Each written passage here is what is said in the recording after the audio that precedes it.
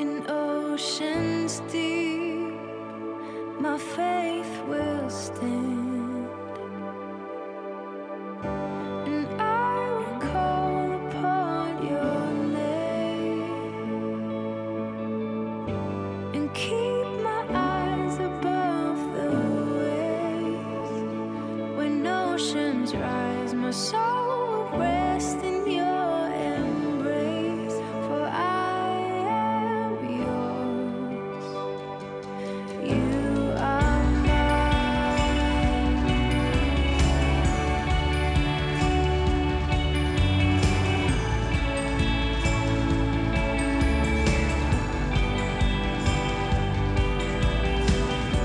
Your grace abounds in deepest waters. Your sovereign hand will be my guide. My feet may fail and fear surrounds me. You've never failed, and you won't stop now. So I will call upon your name. Good morning, Harmony. Would you stand up with me? It's going to be a great day to serve the Lord as we sing about the power that we find in Him. This remarkable series has been awesome, and this morning we get to hear Doug Smith preach, talking about the power of God in the book of Mark. Looking forward to it. But just let's sing about the power of Jesus in our lives right now. Sing with me right here. I can see the waters raging at my feet. I can feel the breath of those surrounding me. I can hear the sound of nations rising up. We will not be overtaken. We will not be overcome. I can walk down this dark and painful road. I can face every fear of the unknown. I can hear all God's children singing out. We will not be overtaken. We will not be overcome. The same power that rose Jesus from the grave, the same power that commands the dead to wake, lives in us, lives in us. The same power that moves mountains when He speaks, the same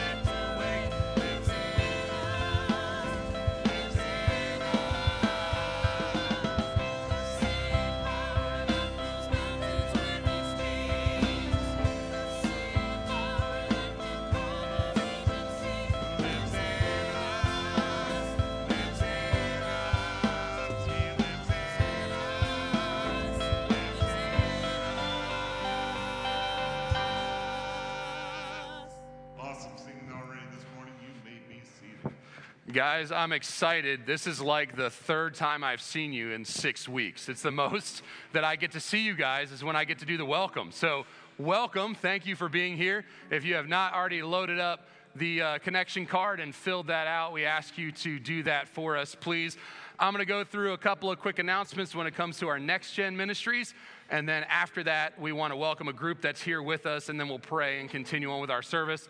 So tonight, we have Kidsmen right now, 2 years old through 6th grade is over in Founders Chapel, having a great time doing that. Tonight, we have the final episode, I guess I can say, of our summer series for our youth group, our 7th through 12th graders. That's going to be at my house. If you don't know what my house is or where it is, please come find me. I'll let you know where that's at. But that's from 5:30 to 7. We're going to have a cookout, so we're going to grill out and watch our final episode of the Reckless Love series that we've been doing this summer. The college group, the young adults group, the 18 to 29-year-olds are not meeting this evening. Nate and his wife, Carissa, are on their way back from Florida. They've been there for a vacation right before school starts, so next week they'll pick that back up. But we're looking forward to all the stuff that have happened with Next Gen. This last week, actually, I was invited to speak at Shakamak Bible Camp. It's kind of confusing because it's not at Shakamak, right? They had it at Santa Claus Campground in Santa Claus, Indiana. And so that was a little different, getting there, the time difference and all that different stuff, but it was a lot of fun. The kids there, just the students there were a great, it was awesome to be around them. We walked all the way through Colossians and talked about the supremacy of God. And so we really had a great time. I took Titus with me, which I'll be honest with you, if you're a parent, you understand. On day 2, I thought, maybe I shouldn't have. Like it was one of those, we woke up, he's like, what are we doing, Dad? And I'm like, oh no, what have I done? But we had a great time. Once the teens started adapting, he didn't want to hang out with me anymore. He wanted to hang out with them. So it ended up being a great time that we had there together this last week. But for those of you that prayed, I sent emails to our kids leaders and parents and all that stuff. Thank you for praying this last week. God answered that. It was a great meeting this past week. Now, we do have a distinguished group with us today, the distinguished young women. So if you guys would stand, we want to welcome them. They will be here all this week working. They've got a service or I keep saying service, Connie. What would you call it? Program. There's the word I'm looking for. Program Saturday night here. So let's welcome them to our service, if you would, please. Thank you guys for being here. You guys can have a seat. Now, who's up first with the speeches? Do we have a mic? I'm just kidding. But we thank you all for being here. We're glad you're here with us this morning. It's the final Sunday before Avon school starts. Can I get an amen, Carolyn? No, all right, there we go. So back to school for teachers this week and all the fun things for students. So we're looking forward to getting back into the routine, right? But there's a lot of things that God can use this year. This last week, I challenged the students that were there based off of Colossians. I said, what God is calling you to do this year is to preach Jesus. Like no matter what, there's nothing else that God is calling you to do more than to preach Jesus in your schools, in your homes, in your places of employment. That's where God is calling you to preach Jesus. So I'm going to pray for us this morning that as we walk out of these doors, that wherever we go tomorrow, be it to prepare for school starting, to go to our normal everyday job, to go to Starbucks or Cabin or wherever we go, that we would be a church that preaches Jesus wherever we go. So let's pray. Father, we're grateful this morning that you've given us a place, a beautiful place to meet. Lord, I'm thankful that we're able to have kids ministry. Lord, that we have a nursery that loves on babies, that loves them so much and loves to see them develop. That we have a kids ministry that, Father, we have some great volunteers in that love kids and want to see them fall in love with you. That, Lord, youth group, I'm so passionate about teenagers surrendering to be all in and to follow you and to give their life to preach the gospel. Not that that means ministry, but that they preach the gospel no matter what. Lord, for our young adults group, Lord, for our adults, for our senior saints, for all of the ministries, quote unquote, that are around in Harmony, Lord, would all of them be rallied around one single goal, and that's that Jesus is preached. That the community around us would not be able to stand one day and not understand who you are, because there were people at Harmony that went out with the gospel and made sure that everyone at least knew that you had died for them, that you love them, that you want them. So, Father, this morning, we're going to hear from Doug here in a little bit. It's going to be a great message, I know.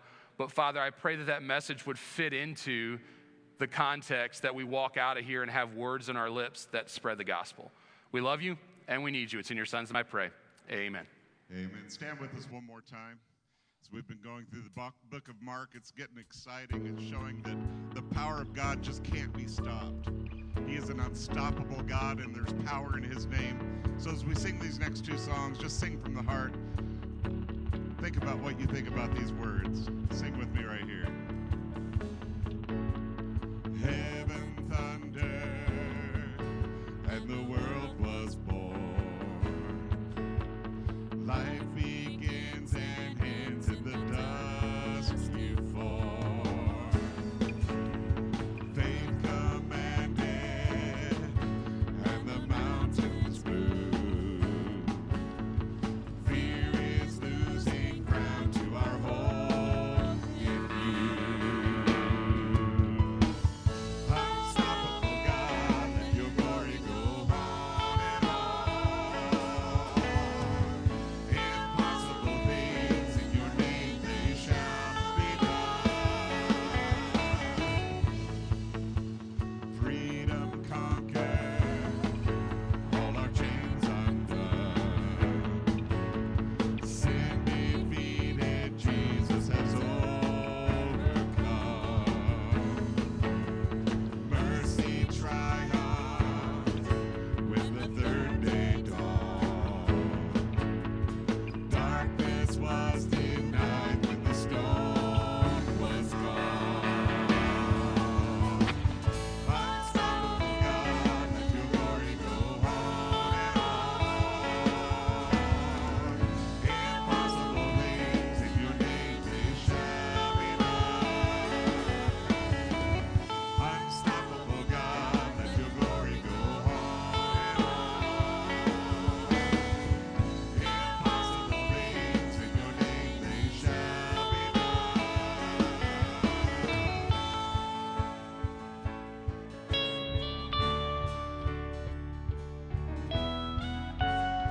Claim this as your promise this morning. Nothing shall be impossible. Your kingdom reigns unstoppable. We'll shout your praise forevermore. Jesus, our God, unstoppable. Nothing shall be impossible. Your kingdom reigns unstoppable. We'll shout your praise forevermore. Jesus, our God, unstoppable. Nothing shall be impossible. Your kingdom reigns unstoppable. We'll shout your praise forevermore. Jesus, our God, unstoppable. Nothing shall be impossible. Your kingdom reigns unstoppable. We'll shout your praise forevermore. Jesus, our God, unstoppable.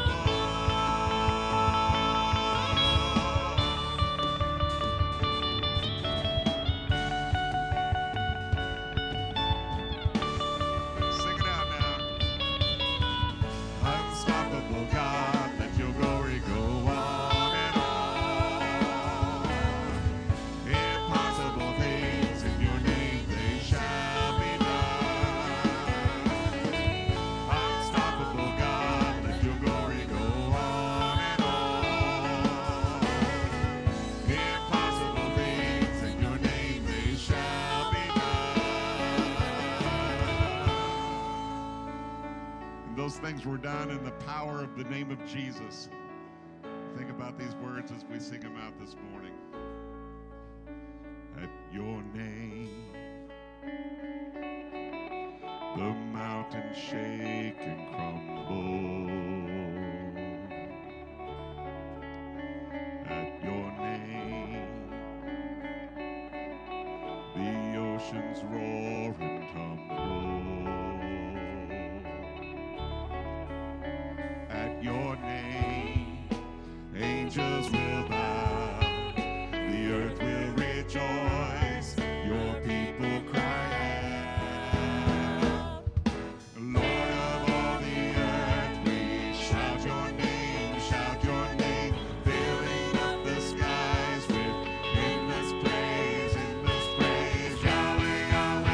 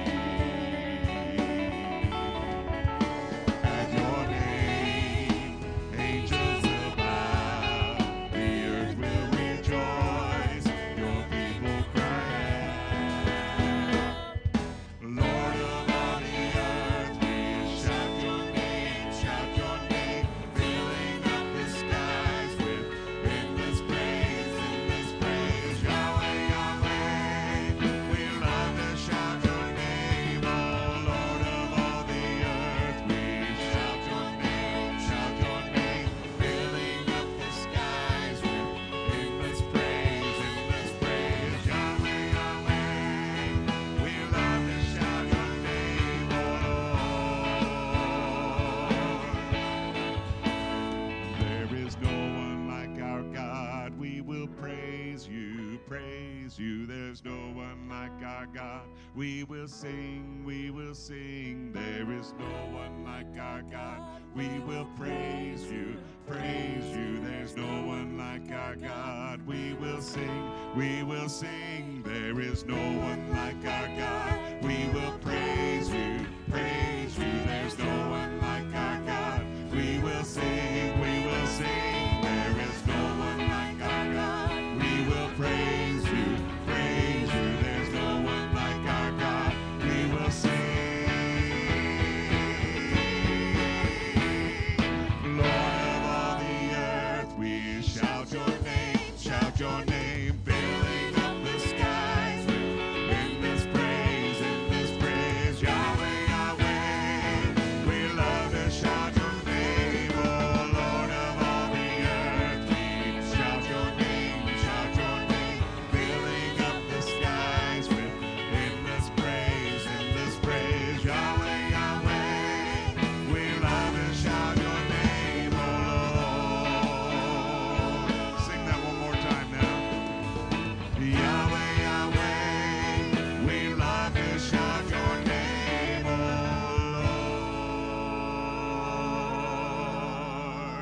Lord. Awesome worship this morning. You may be seated.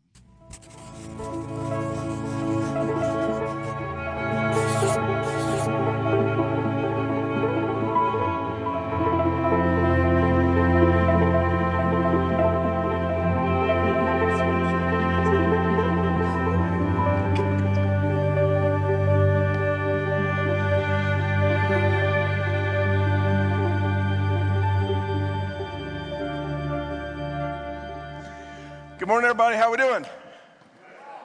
I know Pastor John and I look a lot alike, but I'm not him. So I just wanted to point that out at the beginning. I want to thank the praise team for what they do. Don't they do a wonderful job? So much talent and so much willingness to give that to God as an offering. I thank them for that. I thank Pastor John for allowing me to be here this morning.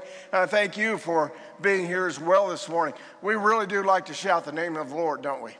Every time we're singing that song, you just hear that Yahweh, Yahweh. It's just got some punch to it. That is so awesome to hear that. There's a lot of people don't believe today, but we believe, don't we? We're going to continue in our series today in Mark chapter 5, the remarkable life. So if you want to turn with me there in some way, shape, or form, that would be good. We're going to look at an account of two very different lives that are packed in to Mark chapter 5. And I think through this, we will all see something that is of ourselves, something we can relate to in these lives. And this will not be a long sermon, I promise you. I mean it this time, seriously. I don't have a lot of clever illustrations. I know you're disappointed. It disappoints me. But we're just going to walk through this story. And I'm going to have a little bit of side commentary on it. And I think that at the end of the message, about 20 minutes or so, that we're going to all come to a place where we can relate some way, shape, or form to the two people we're looking at this morning. I think in some way, shape, or form, we're all going to be challenged to love God more and seek His touch in our lives. Sometimes we just need to step aside. Sometimes we need to go find a quiet place, which is very, very hard to do. Sometimes we need to put the phone away. That's right, I'm speaking blasphemy this morning.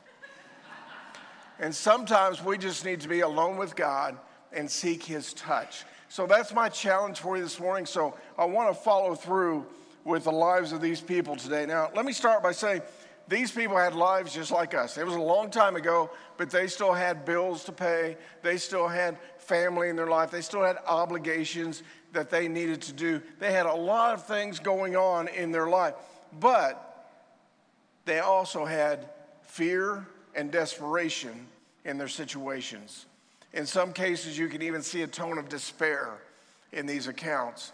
And I want you to know that these people were just like us. We might think of them as wearing robes and, living in dirt and all those things. These were very real people, much like us. These people had feelings. They had emotions. They had thoughts. And they were having a very, very difficult time with life. So as we go through this account, we'll see these issues, and I want you to keep in mind that they're just like us. But that Jesus that touched them is the same Jesus that wants you to touch him today. He wants to touch you. He wants you to touch him. This same Jesus is the same yesterday, today, and forever that they came to and sought his touch. So keep in mind that they were just like us. Let's have a word of prayer before we start. Father, I thank you for everyone's here today. I thank you for the opportunity to be here today. I thank you for laying my name on Pastor John's heart, that he would allow me the honor of standing in for him. I thank you that we have this place, that we were able to drive here freely, carry our Bibles in, meet here freely, sing together, enjoy one another, be in fellowship, and know that you are God and there is no other. I ask you, Lord, this day to give me something, give us, all of us today, something special from you that cannot be denied, that you would change us from this day forward. In Jesus' name we pray. All God's people said? Amen. Oh, wow, and the stand just magically appeared. Was that there before? Did I miss it? Because that's starting to happen. I got to tell you, that is starting to happen. That was magic. So let's begin the story. It starts in Mark chapter 5, verse 21, where we're introduced to this man, a father by the name of Jairus, whose daughter is dying. So Mark chapter 5, verse 21, here's where we're going to start our story. It says, "Now when Jesus had crossed over again by boat to the other side, a great multitude gathered to him, and he was by the sea. And behold, one of the rulers of the synagogue came, Jairus by name, and when he saw him, he fell at his feet and begged him earnestly, saying, 'My little daughter lies at the point of death. Come and lay your hands on her, that she may be healed, and she will live.' So Jesus went with him, and a great multitude followed and thronged him." Thronged just means pressed in upon him. So we see here that Jairus was a leader in the synagogue, which means he was well known. He was very steeped in Jewish law, probably a Pharisee. He was well respected, and he was wealthy, and he was a religious man. But his position of authority does not exempt him from this pain, from this fear, from this desperation that his daughter, his little daughter, he calls her, is dying. None of his, we'll say privilege, that's an overused word these days, but he had privilege in society. But his privilege does not exempt him from this kind of pain. His privilege does not exempt him from this kind of fear. His knowledge, he would have been a very intelligent person. He would have known the law. He would have memorized the first 5 books of the Bible. It does not exempt him from the despair he's feeling at this moment. So he's a lot like us, isn't he? Nothing that we have, not our jobs, not our education, not our bank account, not our family, can exempt us from fear and pain and desperation. It is part of life. And Jairus was very much in the midst of that. His Pharisee friends could not help him. I'm sure he had tried. His fine house and his fine clothes meant nothing to him at this point. It's easy to imagine him looking out the window of his house. He had a house on the beach, I think, there by the shore. He's looking out the window, and he might be praying, and he's looking, and he sees there's that Jesus guy. He's getting off the boat. I've heard of him. He's been healing people. That's what they say.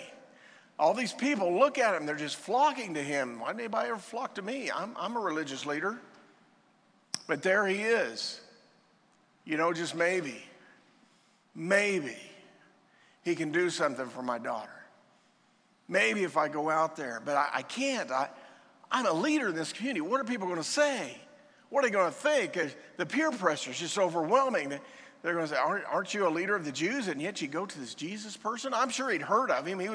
Jesus' fame was growing drastically at that point because he was helping people. Imagine that. I'm sure he'd heard of him, but as a Pharisee, he probably would have only heard the negative things. Oh, he's a threat to us. He claims to be the Son of God. But yet, this love for his daughter, this fear that he had, this despair that he had, drove him to go and seek Jesus' help. I think I've been at a place, I know many of you have, I'm sure all of you have been at this place where you just need hope, right? I need hope, I need help. He knew as we should know, I need Jesus. That's what I need. That's exactly what I need. So, in a desperate act of faith, Jairus goes to the shore, pushes through the crowd, and comes face to face with Jesus Christ. Wouldn't that be awesome? We'll do that someday. Face to face with Jesus Christ. And all these people are around, and he just coming through, let me in. I have to see Jesus. I have to talk to him. Verse 23 tells us that Jairus, now get this picture. You can understand the state of mind by the words here.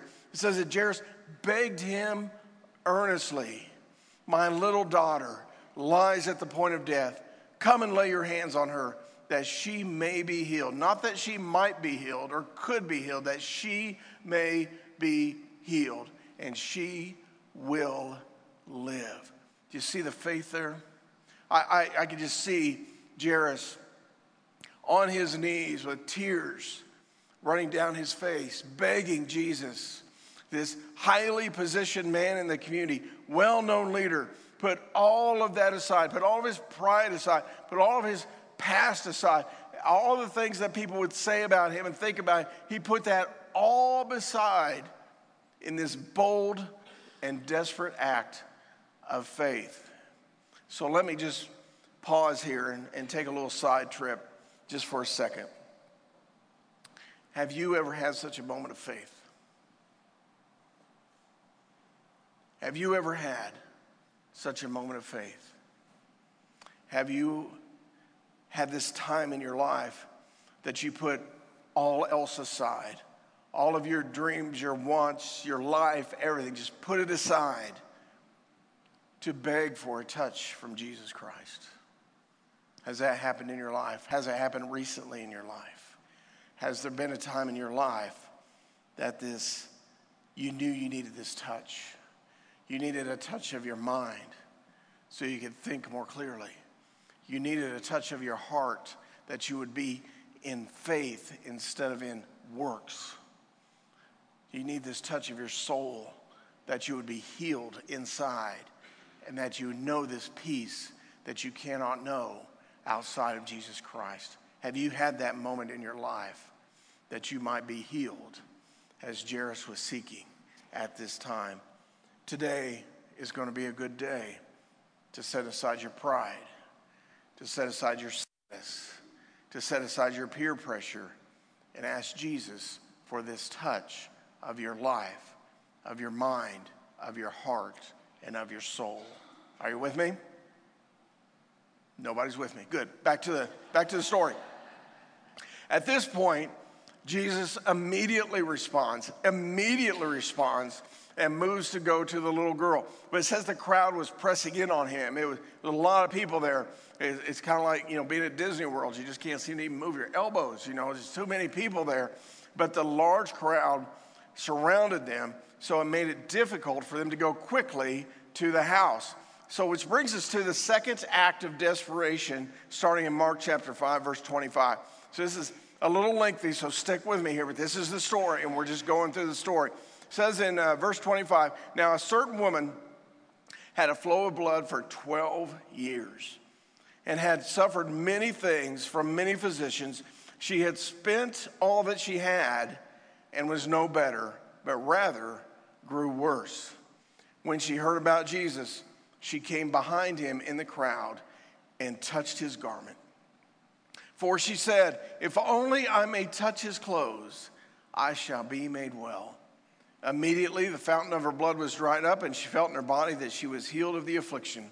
And Jesus, immediately knowing himself that power had gone out of him, turned around in the crowd and said, who touched my clothes?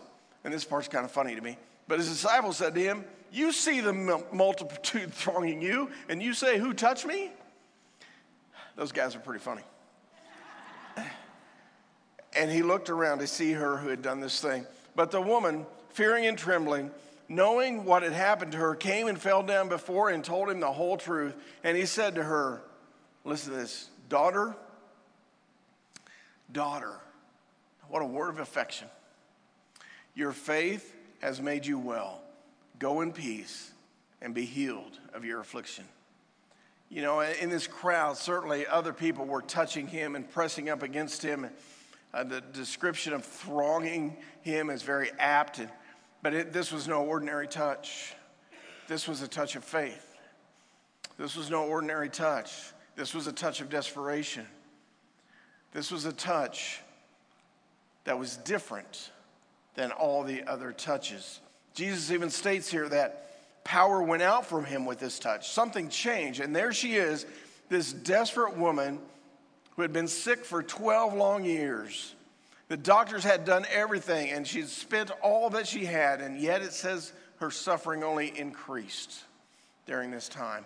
And it wasn't just the physical suffering. It went well beyond that. Under the Jewish law, she would have been ostracized as unclean, kind of like a leper kind of thing. She wouldn't have been allowed to gather at the synagogue, their church. She wouldn't have allowed to be in fellowship with other people in her community. She was an outcast at this point. She was an outlaw. And on top of that, she was ever more anemic and growing weak and unable to do things. And her life had just fallen apart for 12 very long years. So she sees the crowd, and she pushes through the crowd. She pushes through this prejudice of society that was against her, this idea that she was an outlaw. She pushes through for just one touch. Can you just see her just kind of reaching through the crowd? So many people sliding her hand through, and then that's Jesus. I'm just touching his clothes. Can you see her doing that? That desperation, that act of just pure faith. If I can just touch him, I will be made all right. If I can just get near to him. So she's coming around the backside of the crowd, and this touch happens. And in that millisecond of time, both she and Jesus know something has changed. She knew instantly that she had been healed, and he knew instantly that some power had gone out of him to do that healing. So Jesus connects with her, and he calls her daughter. I think that's a beautiful part of this passage. Daughter. In all likelihood, he'd never met her before, but she's accepted now. She's one of him. She's like his own daughter, and she's changed forever. This connection saves her. By that touch of faith, she's now saved.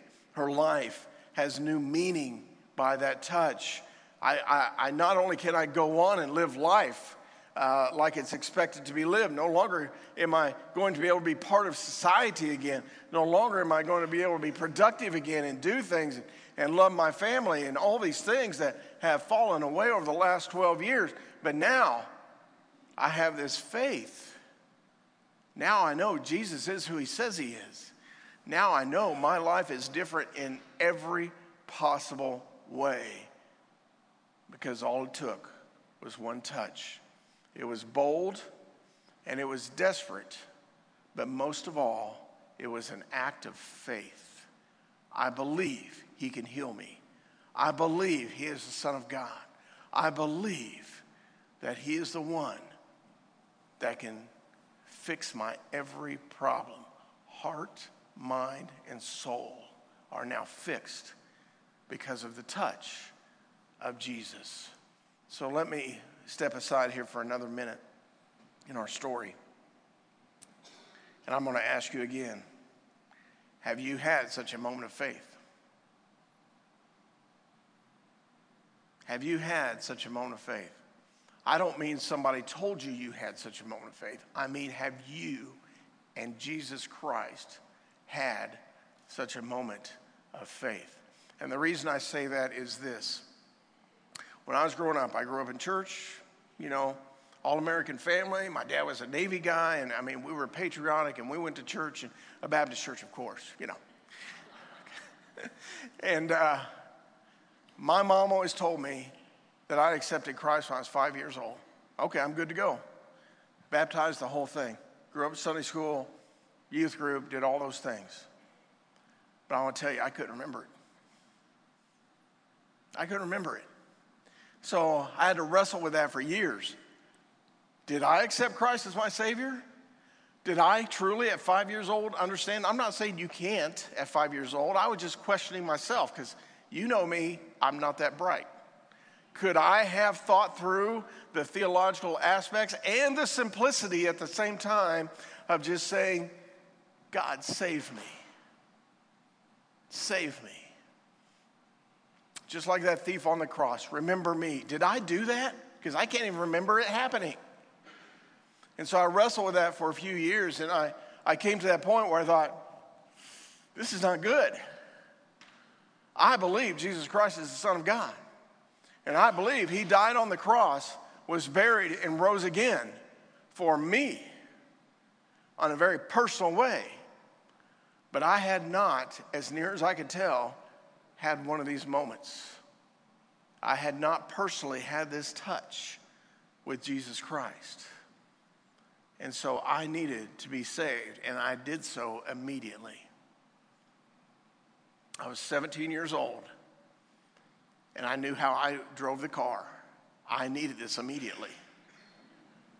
So I'm asking you, have you had this kind of personal touch of faith with Jesus Christ in your life? You should remember it. I'm not saying you have to remember the date, the time. You need to remember that, though. That's the moment your life changes. That's the moment you have something to live for. That's the moment you have some place to go with your fear and with your desperation, with your problems. That moment should be known in your life. So have you had such a moment of faith? Today is a good day to press aside the crowd, to push through, to put aside the peer pressure, to put aside the thoughts that always floods your head with, I need to accept Jesus, but today's a good day to put that aside, just like it was for Jerison, just like it was for this woman. Put it aside and find Jesus for that touch. So with all this going on, back to the story, by the way. I know you were wondering, well, how does it end? Back to the story. So all this is going on, and the crowds are there, and the woman, and he has his daughter to her, and she's changed forever. It's, Jairus gets this message. It's too late. Your daughter's died. It's too late. And so he's standing there, and it doesn't say this in the text, but being a human being, I can only imagine that he was thinking, well, great. The crowd slowed us down, and then this lady here held us up, and now my daughter's dead. I can only imagine the emotions that were going through his mind, and being human, you can imagine that too. What's going on here? He's probably a little bit mad at her, a little bit mad at Jesus. Well, if we'd only, it's just right there. The house is right there. It's just a walk along the beach. If we just kept going, these people just gotten out of the way, she'd be alive, but they tell me she's dead. But Jesus says, don't worry. Don't worry. Let's go. Let's get on up there. So they push the crowd aside, and they get to his house. And Mark 5, chapter 5, verse 41, 42 tells us this. And this is beautiful. It says, then he, meaning Jesus, took the child by the hand and said to her, Talitha cumi, which is translated, little girl, I say to you, arise. And verse 42 says, immediately, the girl arose and walked, for she was 12 years of age, and they were overcome with amazement. What a moment that was. Little girl, arise. Little girl, come on. Now, there's some people that say in the context of that passage that she was just asleep or she was in a coma. I don't care. She needed a touch from Jesus.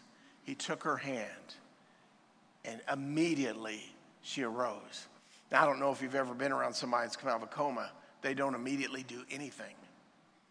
It's a process for them to come out of that. But with the touch of Jesus, it was immediate. She arose. This simple act of faith. Everybody in that room had to been, oh, well, we give up. What are you going to do now? She's died. And then Jesus touches her, and she's alive. Not just alive, she's up and doing stuff. Maybe she had chores to do. I don't know. Didn't want to get in trouble. But she's up, and she's around because of this touch of Jesus Christ. Don't worry, let's go. What a moment that was. So the people in this count, the people of this story we read, Jairus and the woman, his daughter, and all the people that were around, they could not have been more different. Jairus was a wealthy man. He had a lot of power. He had a lot of everything. It says he had servants and all this kind of stuff. And this woman undoubtedly was just destitute. She'd spent all of her money only to get worse. They were two very different people. Wealth and position and power and a nobody, if you will. Nobody. There's not anybody that's a nobody, but you understand the expression. She was an outcast. She wasn't wealthy. She had nobody around her, and he had everything. So Jairus approaches Jesus with this very formal request. He's begging. He's pleading. It's a very formal request. And this woman, she just had to kind of sneak through the crowd and touch his garment. Two very different approaches, yet they're both connected. They're connected by fear. They're connected by a deep, deep need. They're connected by their faith that Jesus Christ is the answer. So in this room, we have some very different people here, don't we? We don't think of it that way. We think of it as we're common, we're in the church. If we don't know each other, we certainly see each other, but we come from a lot of different places. We have very different backgrounds and very different experiences in life. The span of the crowd here represents a very wide variety of people, and I'm thankful for that in my church. But in this church, there's one thing we have in common. We live in a sin-broken world, right? This world is broken, and it's showing itself to be more broken all of the time. It's been that way since the Garden of Eden. It's a broken world. We have that in common. We live in this world. But we're all people, and we're all here for a purpose. We're people that every one of us need love, right? We need love. I know you tough guys, especially the tough guys over here in the teenage crowd, they're not going to admit that. We don't need love. We're going to be, isolationists, and we're going to go to Montana. That's what I thought when I was your age. I don't need anybody, but we need love. We absolutely have to have love. We're built to need love. We need peace, don't we? We need peace. There's something pressing upon us all the time.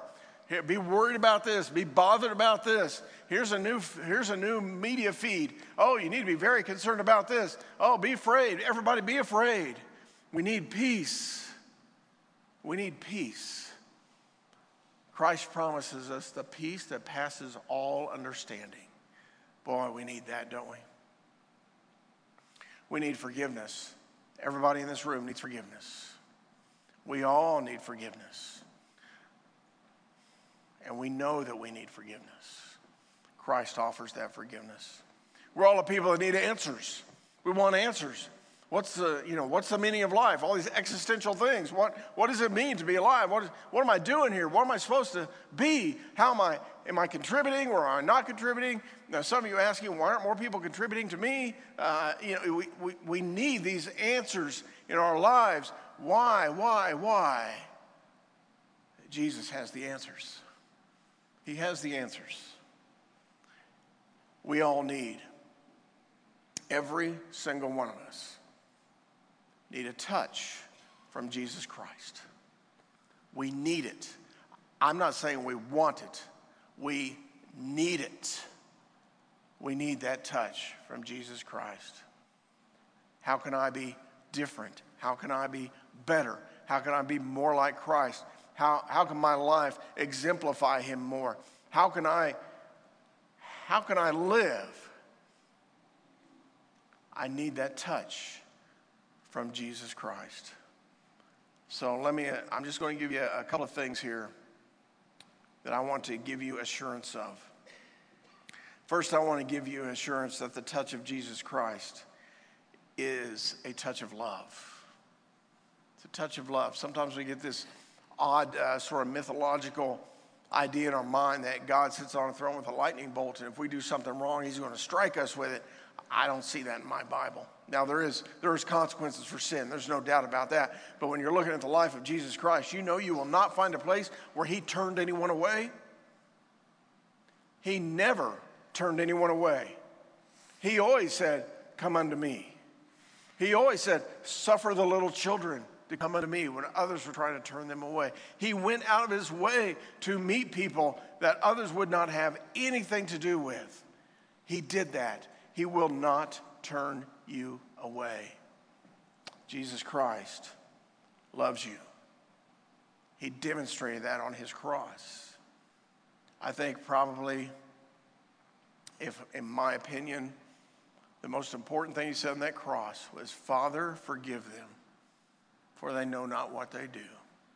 That was to us. In his mind, he saw people in Avon, Indiana, sitting in a room, and he was saying to us, Father, forgive those people at Harmony, for they know not what they do. His touch is a touch of love, first and foremost. Secondly, the touch of Jesus is a touch of life.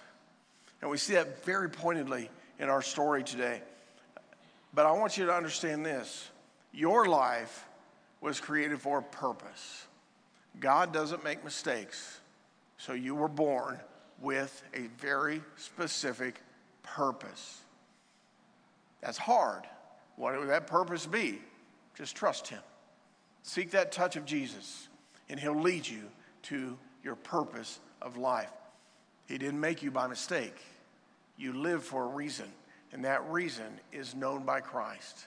And a touch from him will help you find that purpose and that meaning, how you can affect positively, by the way, other people's lives. You can impact their life very positively. You know, that's one of the things I missed the most when we were shut down last year, was the people. Well, most of you anyway. I'm just kidding. Just the smiles, the pat on the back, the people who mean it when they say, how are you doing? Just all of that fellowship is a touch of Jesus Christ, and it's a purpose of Jesus Christ. I'm so thankful that we have that here. That brings us joy when we have that. And then last, I want to share with you that the touch of Jesus is a touch of healing. It's a touch of healing. The Bible says that he came to seek and to save that which was lost. There are a lot of struggles in this room today. Some of you wear it well. You put on your smile. Nothing's wrong. I'm good. All is well. Yeah, we're all struggling because we're living in a sin-broken world. We're struggling. Life is a struggle. We're struggling with forgiveness of other people. Well, they did me wrong is the expression. Yeah, but Jesus did you right. There should be forgiveness in one another's lives. We struggle with hopelessness. What's this all coming to? What's it going to mean? I've probably had people ask me 4 or 5 times a week, are we in the end times? Well, we're closer there today than we were yesterday. I don't know what to tell you. We're getting there. Don't worry, it'll happen soon enough. But we have hope, though, right? Whatever the times are, the times are. But our hope is in that touch of Jesus Christ. He has always had this. He has us now. He will always have us. That touch of Jesus Christ is a healing touch. We all have struggles with sin. Are we supposed to talk about that in church, that sin thing? Oh, yes, we can. That's right. They said I could in Bible college. We struggle with sin. Why? Because we're in a broken world, and we're broken people, and we have a sin nature. Thank you, Adam and Eve. We have a sin nature. We're going to struggle with it. It's a discipline to live without sin and to attempt to live without sin. It's an ongoing thing. Temptations fly in your face constantly. These thoughts, these opportunities, if you want to call it that, to sin are constantly upon us. But Christ can heal us from that sin. We all struggle with the past, we struggle with the present, and we will struggle in the future. But Jesus Christ can heal you. He can heal you. I know you may be thinking, that's impossible. I've tried this, I've tried that. I've gone to many kinds of things to, I'm telling you, you need a touch from Jesus Christ is what you need. So both the characters in our story had a lot to overcome. You can see the fear that they had to overcome. You can see the guilt that they had to overcome. You can see the peer pressure that they had to overcome. Never negate the power of peer pressure. It'll turn you around. They had to overcome the crowd itself just to get to him, to get that touch. But their faith and their courage brought them face to face with that healing touch of Jesus Christ that they needed so much. Now, I'm willing to bet that there's a lot of people here today that have similar things in your life that are keeping you from that touch of Christ. Fear, peer pressure, pride, even your sin. I can't go to Christ. I've got to get this worked out first. You can't. You come to Christ, and you'll receive that touch, and you will overcome. You may have a lot of similarities with these people in our story today. I certainly don't know what they might be, and I don't want to know what they might be. But you know and God knows. So I will encourage you today to push past the crowd in your life. Push past the noise in your life. Push past the negativity in your life and say, I need a touch from Jesus. I need to get to him. I need that touch. I promise you, he will heal you. With heads bowed and eyes closed for just a few minutes. I promised you a time a few minutes ago. This is a time to be alone. It's a rare time. And it's a time to be alone with God. Not to be talking to other people. Please put the phones down. Let's talk with God for a minute. It's a gift that you have right now. It's a decision time. If you know Christ as your Savior today, if you know you had that moment with him, I want to encourage you today to be closer to him in faith than you've ever been before. Get back to him. Push through the crowd of your life and get back to Jesus today.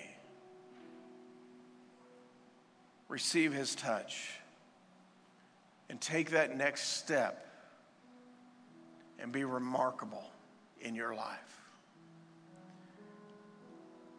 I encourage you to pray about that right now. If you're here today and you don't know Christ as your Savior, you can't remember that time. When did I ever meet him? Did I actually have this time of a touch in my life? I want you to know this invitation, his invitation, is open to you right now. He will not turn you away. He will not turn you away. But instead, he will heal you. He will call you daughter. He will call you son. He will heal you, and he will say, rise into a new life. Rise into a life of hope, a life of healing, a life of peace. Rise. You are healed. As we have this time, if you want to come to the altar, you're welcome to come. If you want somebody to pray with you, somebody will pray with you. If you don't know what to do, just come. If you'd all stand for just a minute. Just please stand, heads bowed and eyes closed, and make room for anybody who wants to come and receive a touch from Jesus Christ. You can do this in your seat, but for some, it means something. It's to come forward to the altar, and that altar is open to you now. Perhaps you do need Christ as your Savior, and you're wrestling in your head. Well, I believe in God. Yeah, the Bible says that the demons believe in God, and they tremble. That doesn't make them saved. Well, You might have had an experience much like mine where people kept telling me, I say, but do you remember it? I'm not trying to cause you to doubt. I just want you to be sure. Maybe you're a Christian today and you think, boy, I really do need to get back. I need to get back to Christ. I need to pay attention to the main things, be the main things. You're invited to come with heads bowed and eyes closed. You're invited to come.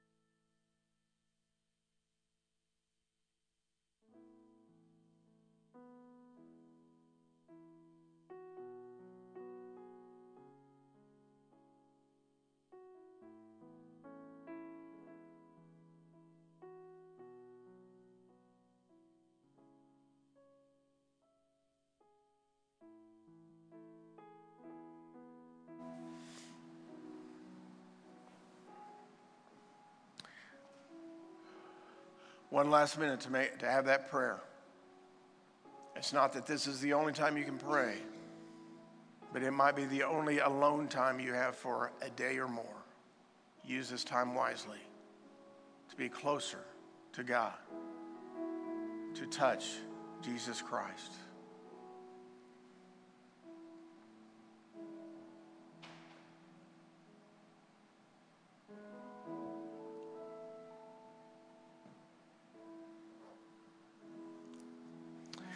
Father, we thank you for these lives that lived so many hundreds of years ago. They're still speaking to us now as an example of how much we need the touch of Jesus Christ. And Lord, if there be one here today that doesn't know Christ as their Savior, I pray, Lord, that they would not leave this place before they know. If they've already accepted Christ, I thank you for that, God, and I pray that you would work in their life as you have mine. It's been such a joy to walk with you and talk with you. And others in here that made decisions, Father, I pray that you'd reinforce that. Don't let us go out the back door and go to lunch and be distracted and just forget about the whole thing. Lord, I pray that you would press upon our minds of how much you love us and how much we can do with you and how much we can be healed. Father, thank you for everyone's attention today, for this opportunity, for your word, for your Holy Spirit working through us. May you never let us rest until we are doing what you want us to do and where you want us to be. We thank you for your love. We love you. In Jesus' name, all God's people said, amen. Thank you so much. Thank you for being a part of Harmony at Home and allowing us to share hope with you. You know, when we think about the love of Jesus, it's absolutely amazing to stop and realize that he gave his life for you and for me. And all we have to do is simply put our faith and trust in his death, his burial, and his resurrection. And that changes us for all eternity. Today, if you've never invited Jesus to forgive you of your sins and to be your personal Savior, I want to encourage you to do that right now. It's as simple as admitting that your life is not perfect, admitting that you've sinned, that you've missed God's mark of perfection, and putting your faith and trust in his Son, Jesus Christ. You see, Jesus is God's love in action, and he demonstrated his love for you and for me by going to the cross, by being buried, and by rising again on the third day. And today, if you'd like to invite him to forgive you of your sins and to be your Savior, I would encourage you right where you are just to simply say, Jesus, I know that I'm a sinner, and I'm asking you to forgive me of my sins and to be my Savior. And he will do it. If you've made that decision today, please let us know. Please reach out to us. We would love the opportunity to help you learn more about who Jesus is and the incredible plan that he has for your life. If you are a part of the Harmony family, you're a part of our Harmony online community and our online campus, I want to thank you for joining us as well. And I want to invite you to start regathering with us in person if you would like to do so. But please remember, We're keeping everything online as well, so you're not going to miss out on our Sunday morning experience and the other things that we've been doing through the week. We're going to continue to offer those and to continue to meet a need in your life. And if you would like to help us continue to serve our community and literally the world, we would encourage you to hop on over to harmonyofavon.com/give, and you'll be able to help us continue the ministry and to make a difference, not only here locally, but globally as well. Thank you for being a part of Harmony at Home, and I pray for God's greatest blessings in your life, and I hope that you'll continue to stay connected to us throughout the week. You have a great day.